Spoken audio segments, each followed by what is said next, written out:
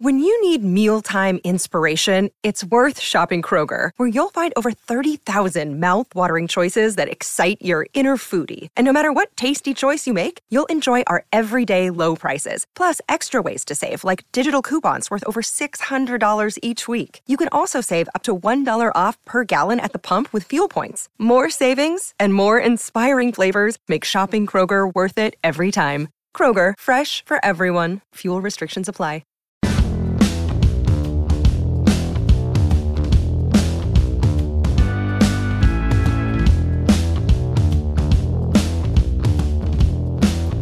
Hello and welcome to the latest episode of the Talking City podcast. I'm your host for today, Alex Brotherton, and Dan Murphy, our usual host, isn't here today. He's off on his holidays somewhere, but what a game he's picked to miss.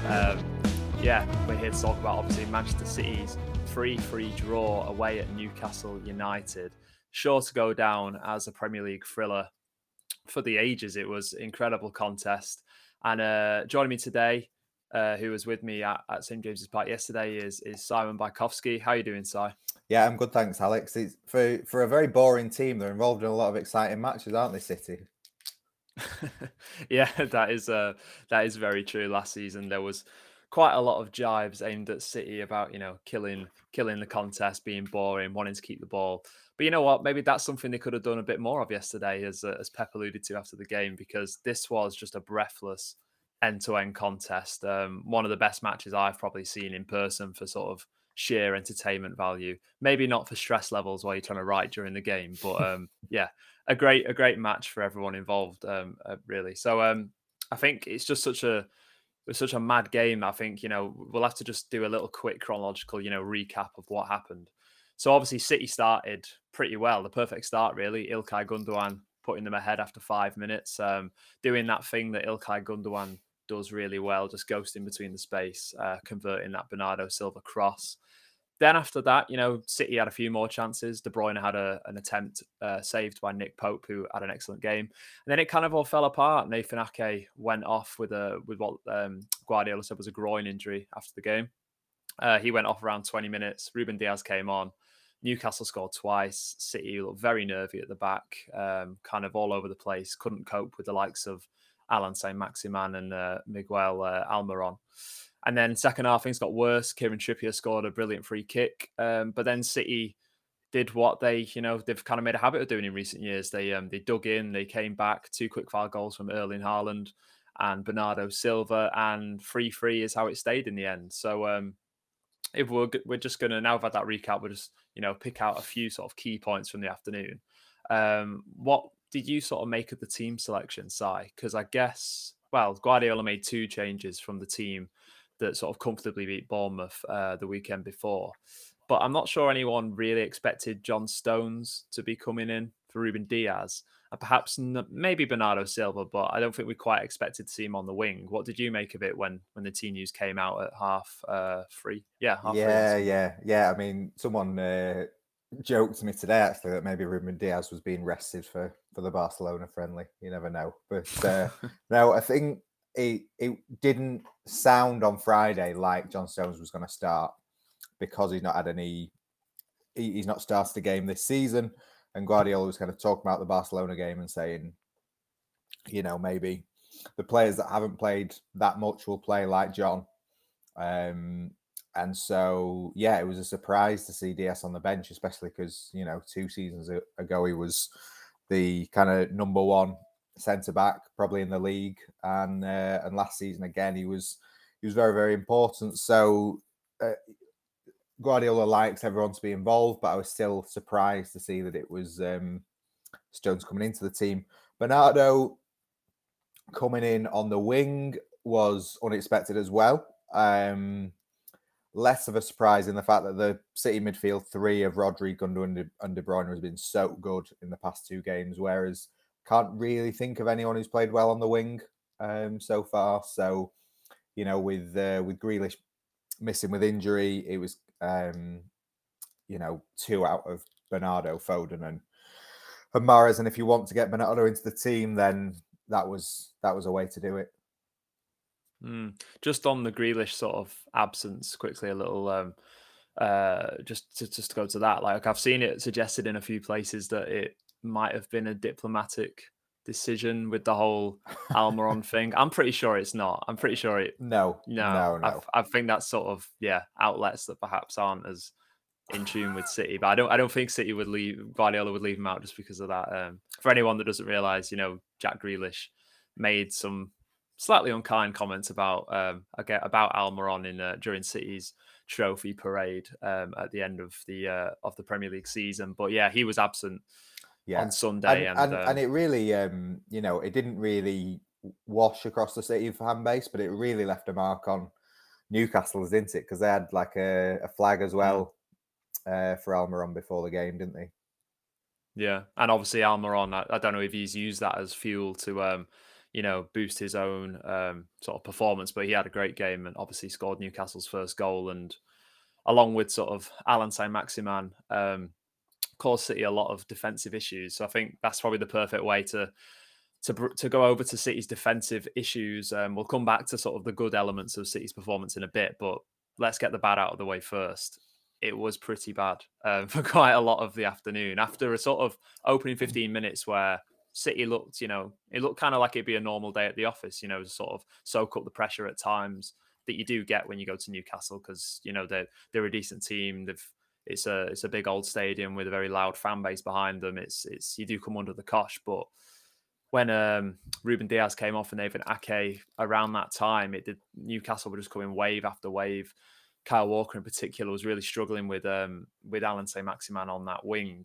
What did you kind of think were the sort of main issues with City's defence, and why were they, so unable to really cope? Whereas usually they do find ways to cope with these kind of teams that counterattack them. Yeah, I mean Newcastle had sort of the type of attack that will hurt City if they're on song, and they very much were.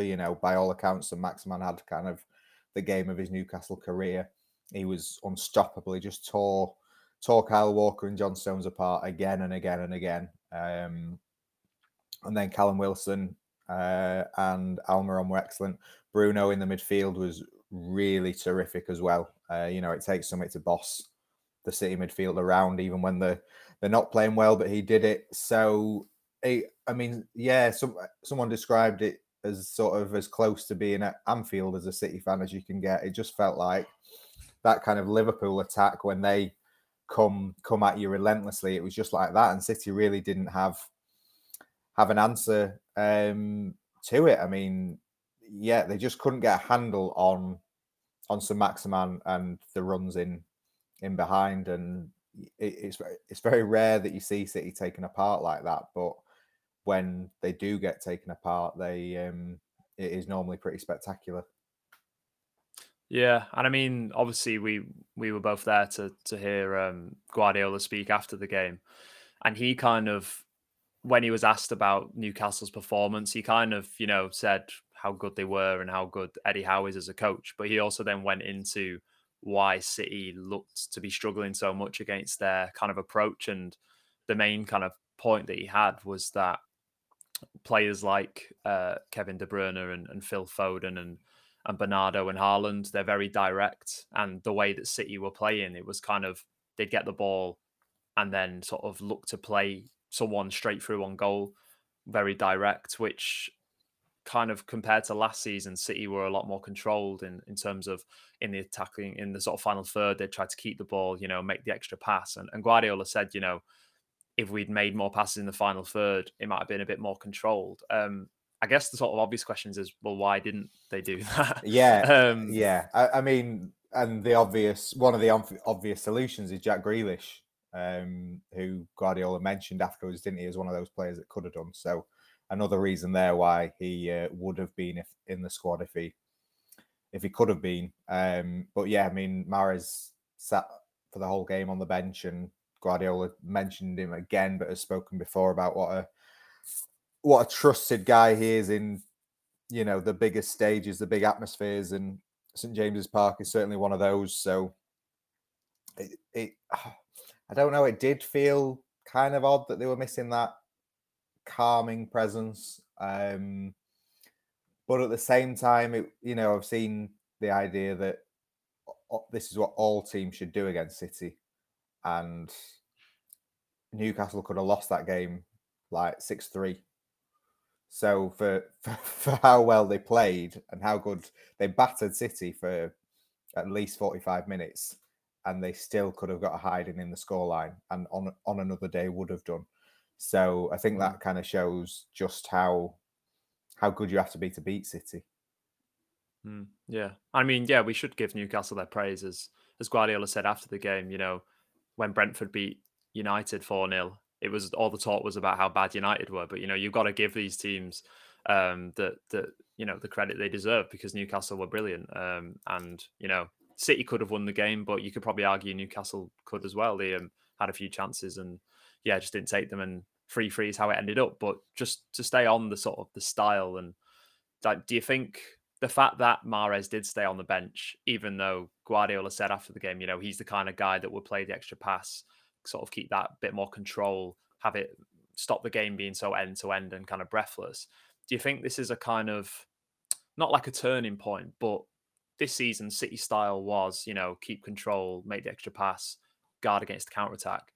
This time, now that De Bruyne is already kind of on song, whereas last season it took him a good 3-4 months to get up to speed. Now that they've got Erling Haaland, now that Phil Foden is also sort of pretty much up to top speed now, do you think it's a case of, you know, sometimes you've just got to embrace the madness a bit, and just, you know, it'd almost be like City's talents will be not wasted, but, you know, to get the most out of them attacking wise, you need to just let them be a bit more direct. Do you think that's perhaps something that's got to be balanced this year? Yeah, I mean, they look more direct to me. They look like they're going more through the middle. But against West Ham, they were very, very patient. They kept the ball. They passed around and around West Ham and then just waited for that moment where West Ham were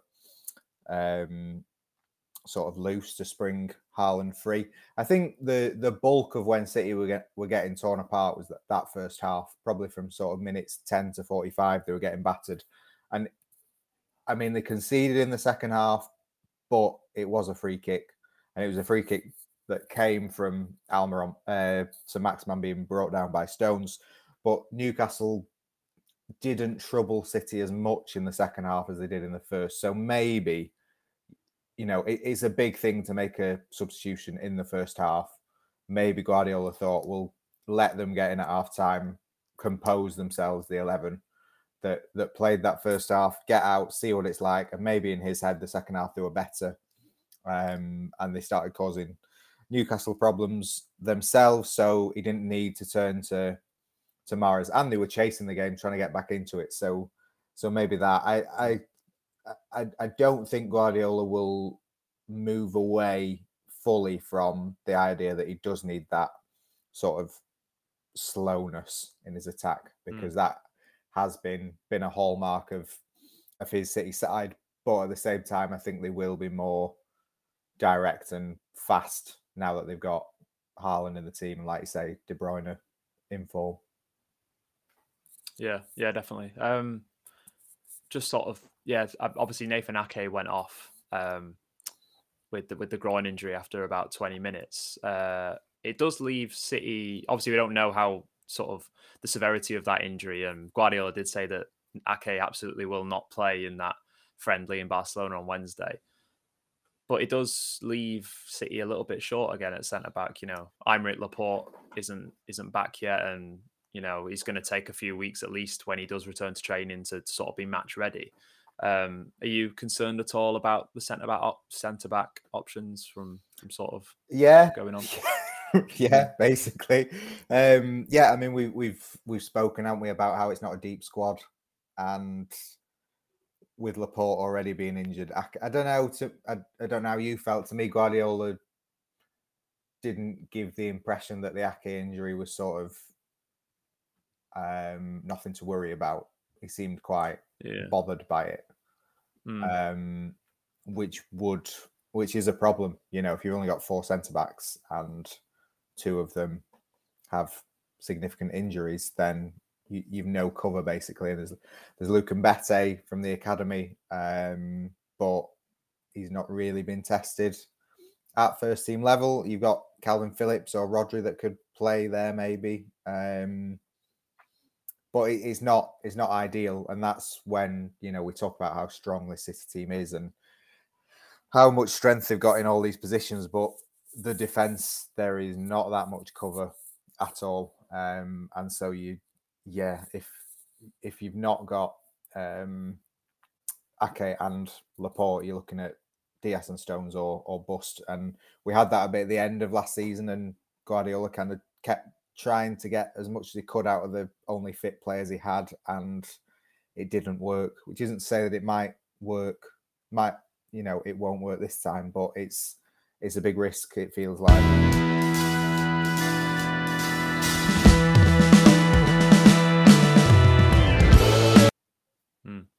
Yeah, it's interesting. I think that, if we'd had this conversation last season and we were saying, Nathan Ake goes off injured in the first half against Newcastle, we'd just sort of be like, well, Diaz and Stones, let's go. Yeah. But as we saw on Sunday, John Stones looked like he hadn't started many Premier League games in the last year for City. And those two as a partnership looked like they hadn't really played much together since that, 2020, 2021 season where they were absolutely superb. So obviously, if Ake is ruled out for a while, then hopefully it doesn't take Stones and Diaz long to kind of rekindle that superb partnership that they had. But it's not doesn't look too great based on the evidence we saw yesterday. But fingers crossed that Pep's sort of abrupt answer in the press conference about Ake's fitness isn't an indication of the severity of it. But we've had a lot of the negatives, so should we talk a little bit about yeah, positives? why not? Why not? It was there were positives, obviously, aside from the fact that it's probably one of the most exciting games of football we'll see this season. Lots of quality from both teams, and there was shed loads of quality in both of the City goals. We'll start with the Ilkay Gundogan's 5th minute strike that put City 1-0 up. And as I said at the top of the show, like, we all know now how good Gundogan is at making those sort of not even far post. It's kind of the half space between the centre back and the full back, just ghosting in at the exact right moment. And he's usually pretty reliable in front of goal, isn't he? Do you think he's kind of on course to have another one of those?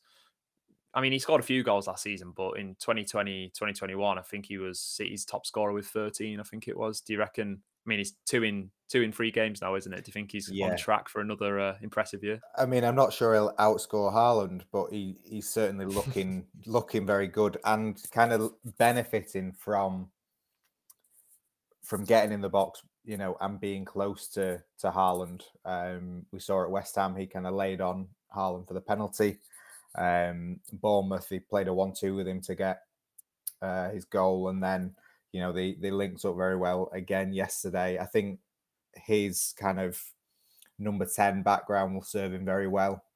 And yeah, he looks very good, especially considering he didn't go on the first team tour in summer. You'd never be able to tell that he kind of missed out on that intense fitness training with the first team and with Haaland, who he's not played with before. I think they're next to each other in the dressing room, so I'm sure they can chat some then, but it takes time to build those relationships. But Gundogan is one of the smartest players in the squad and on the pitch, and so it is looking like he's in very good form. He started the season brilliantly, and he started the season looking like he will get into the box, into those goal scoring opportunities, and taking them. And like you say, if he gets that space in the box, then he usually takes it. Yeah, and we should also mention just a great cross from Bernardo Silva as well. But also something I wanted to highlight, and we'll come on to this now when we talk about Haaland's goal to put City back in the game when they were 3-1 down. Obviously we all know that he's going to score a shed load of goals, and he's a poacher. He can score any type of goal. He forced a few good saves out of Nick Pope. His goal to sort of half the deficit was a sort of a classic poacher's finish. The swinging cross was put to the back post. I think it was Rodri flicked it back, and Haaland was just in the right place to smash it in. But what I found more interesting than that was the way that the roles that he played in City's 2 other goals. So obviously that first goal for Gundogan, having watched it back a few times, you can sort of see that he is occupying the sort of centre back. Obviously, one centre back's come across to try and block the cross, and the other centre back's so sort of preoccupied with Haaland that this space just emerges for Gundogan to go into. And then with Bernardo Silva's goal that drew City level as well, if you look at it closely, Haaland does take a little step sort of away from goal as if he's coming short for the ball.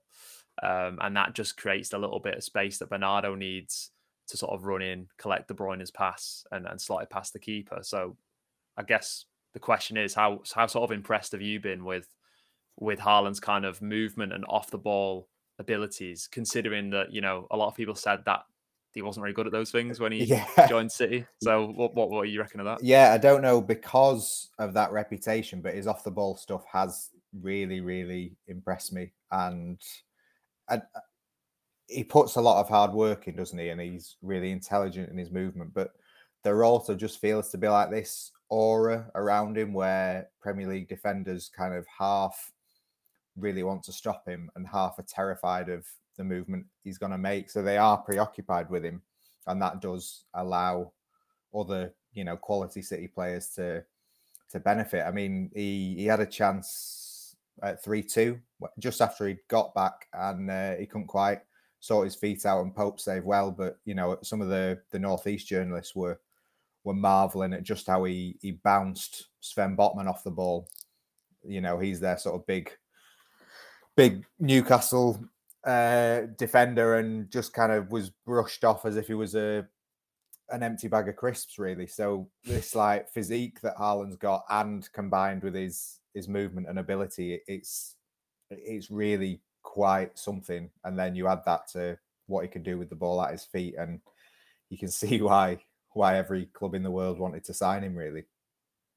Yeah, I thought it was perhaps slightly ironic that, you know, there's probably more questions in this game to ask about his finishing rather than his sort of build-up play, you know. But credit where it's due, Nick Pope pulled off a superb low save to tip it onto the post, and then after doing so well to hold off the two defenders, perhaps he should have done a bit better to slot it past him. But, you know, benefit of the doubt, Nick Pope was probably, well, he was my man of the match anyway. Yeah, I mean, it shows how mad a game it was as well, that I didn't even, like, match of the day, they really played up that late chance that he had, whereas it just kind of completely passed me back. Yeah, I forgot about that one as well. Yeah, he could have easily scored 4. Could have easily scored 4 on Sunday, but yeah, it's I think it's pretty clear in it that, you know, he's a great finisher. Every striker has games where they miss a few chances, but, you know, if he still gets on the score sheet, he's doing these other things that are clearly very important in Pep Guardiola's sides. And I also believe he had a few more touches than he did against Bournemouth and West Ham. So that'll please those. One more touch than West Ham, yeah. Although in fewer minutes, more minutes, sorry. Yeah. So I think he's clearly, you know, he's going to improve with every game, as Guardiola said afterwards. He's always improving. He's always working on himself. He's staying in great condition as well. He's started all of City's games and the Community Shield, which was a bit of a concern, his fitness after a kind of an injury hit season at Dortmund. But he's clearly on the right track, and he's I think all the critics after that Community Shield sort of underwhelming performance were a little bit premature. But I think, you know, this wouldn't be a City podcast if we didn't throw in a few superlatives about Kevin De Bruyne, because, yeah, he was just absolutely great again, wasn't he? Yeah, I Yeah, I don't know. You just watched it with your mouth open, didn't you? Just how good it was. He sees things that nobody else sees on the pitch. And, I mean, credit as well Bernardo, because Bernardo noticed it when no one else did. And that was some turn and finish from him as well. I think that was kind of, I missed how good that was at the time because I was just focused on the pass. But I didn't think De Bruyne played that well, to be honest. It kind of seemed like he was a bit lost as City lost the midfield battle in the first half, and he kind of struggled to get going. But then you play a pass like that and you've saved your team a point. Yeah. I mean, I guess, you know, sort of the De Bruyne is never the guy that you're going to want to sort of put a foot on the ball and calm things down. He is very much a sort of end-to-end dynamic midfield presence. But as you say, you can't really have too many complaints when he pulls things out of the bag like that. And yeah, but on the topic of De Bruyne, we're going to have to talk about the non-red card for Kieran Trippier. It was quite a divisive one. Lots of journalists around us were kind of couldn't make up their minds. I mean, it was What was your take on that? Because I think in real time, I think we both kind of thought, didn't we, that it was a bit. I can see why it's been given. It was very deliberate attempt by Kieran Trippier to halt the counter. Yeah. It did look quite high up on De Bruyne's sort of knee as well. Yeah, I think on first time, I didn't quite appreciate how high up it was given, how high up it was. So I probably thought yellow card, but then having given it as a red, and I mean, stills always make it look worse, but having given it as a red, I was surprised then that it was overturned. But then when the ref gets told to go and look at the monitor, you sort of think there's only one way this is going, because I think there have only been a handful, if that, of referees kind of sticking with their decision. But I don't know. Did you think red initially? I think in real time, I wasn't surprised that it was a red card. It was high speed, wasn't it? Which makes it for worse. me. I think I'm the opposite from you, actually. I think in a real time, I thought, yeah, that's a red, and then but with the replays, I kind of thought, well, you can on the replay you can see that it's not studs up, it's the outside of Trippier's boot. It's not quite full on the knee. It's sort of the side near, sort of going down a bit. So it's I don't know. But as you say, I thought it was one of those where I'm not sure it was a clear and obvious error. So I'm not sure why VAR was allowed to why the referee was allowed to go and have a look and then change his mind. Because was it a clear and obvious error to give a red? No, but then and I'd probably say but ultimately I suppose it's the ref that is either right or at fault rather than VAR, isn't it? Because VAR has just said go and have a look. And he's changed his mind. I think the fact that we saw it differently as well just shows how tough a call it was to make. And it didn't, it did add more drama to the game. Because even you had Almiron's goal that was offside and then called on. So it was so much that happened. And it might have changed things for the final 15 minutes, but it's just hard to remember everything that happened. I'm sure safe to say that Pep Guardiola's coaching team were pretty, they thought it was a red card. Rodolfo Borrell in particular was not happy when it was overturned. He was straight up at the fourth official. De Bruyne was rightly fuming as well, because he's had a career of people trying to kick his knees and his ankles, and that maybe that his sort of reaction helped sway the referee. I don't know, but he was certainly rightly infuriated by it. Yeah. So it was a very dramatic game. Everything happened. And it means, the 3-3 draw means that City have now got 7 points from 3 games from a possible 9.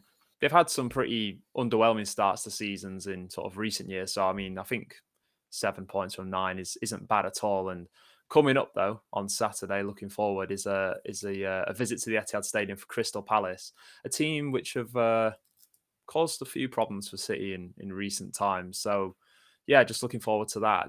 What are you kind of expecting from Saturday? Because I think, is it two or three in the last 2 or 3 seasons? Palace have come and have taken points off City quite a number of times. Obviously, we had the defeat at home last season and the goalless draw at Selhurst Park. So it's not quite maybe the sort of foregone conclusion that many people would just sort of think by looking at the table or the final standings or whatever. So what are you expecting from Saturday? Yeah, it'd be tough. I'd be surprised if many teams have taken more points off City than Palace have in sort of the Guardiola era. You've got probably Liverpool, United, Chelsea, maybe. Southampton, maybe. Yeah, but Palace right up there. Some big victories and draws with Hodgson, and then Patrick Vieira, a win and a draw last season. So Palace look very good again, and if they can get Eze and Zaha running at Walker and Stones the way that Newcastle did, they will cause them problems. Vieira will be watching that tape from St James's Park very, very closely and working out how Palace can impact on on that, and it's kind of on City to respond and get more control in the game than they managed to do against Newcastle. I mean, they've got this not mid-season friendly against Barcelona, so the one thing all fans will be hoping for from that game is no more injuries, basically. The last thing you want to do is lose a player in any game, but especially a friendly match that's squeezed between a fixture against a team who traditionally have done very well against Guardiola's City. So you will have to hope that City enjoy the training camp that they've got on in Spain and get some rest and are fully prepared for that, because from Saturday as well, with Wednesday really with Barcelona, they basically play every 3 days from now until the end of time. So that's something we've got to get used to. Yeah, and obviously as we saw in Newcastle with the counter-attack threat, I feel like we could see Guardiola perhaps switch things up a bit, look to get a bit more control, particularly as it's at home. Could see Mahrez come in, potentially Grealish if he's back from injury, but we'll have to see what Pep Guardiola decides to do. Simon is off to Barcelona this week to cover that game, so you can. Are you sort of expecting a strong team at the camp now, or what do you reckon? I don't think it'll be a really strong team. I think it'll be probably a stronger team than many fans would like. I guess that comes down to having quite a small squad, but predictably, it's probably going to be a Bernardo Silva sort of sideshow, because surely if you're looking to give minutes to players that haven't started that many games, Bernardo's up there. But then, goodness knows what Barcelona have in store for him. Maybe they're just going to sort of throw a sack over him and not let him leave. I don't know. Yeah, I think if I was Guardiola, I'd probably leave Bernardo at home. He might get a bit too attached to the camp now when he walks out there. But could be interesting. Could have a few. Could have a first sight of Stefan Ortega in net, perhaps. Maybe Sergio Gomez at left back. See a bit more of Julian Alvarez. Yeah. You'd think those three would be kind of nailed on to play. Gomez was on the bench, obviously, at Newcastle, but Alvarez is certainly one that has had high expectations, but he's not started ahead of Haaland yet. But Pep saying yesterday that he will start games once they start playing every 3 days. So it'd be nice to see if he's kind of up to speed with the City style of play. Yeah, absolutely. Well, don't eat too much tapas or drink too much sangria in the Catalonian sun. Absolutely not. Yeah.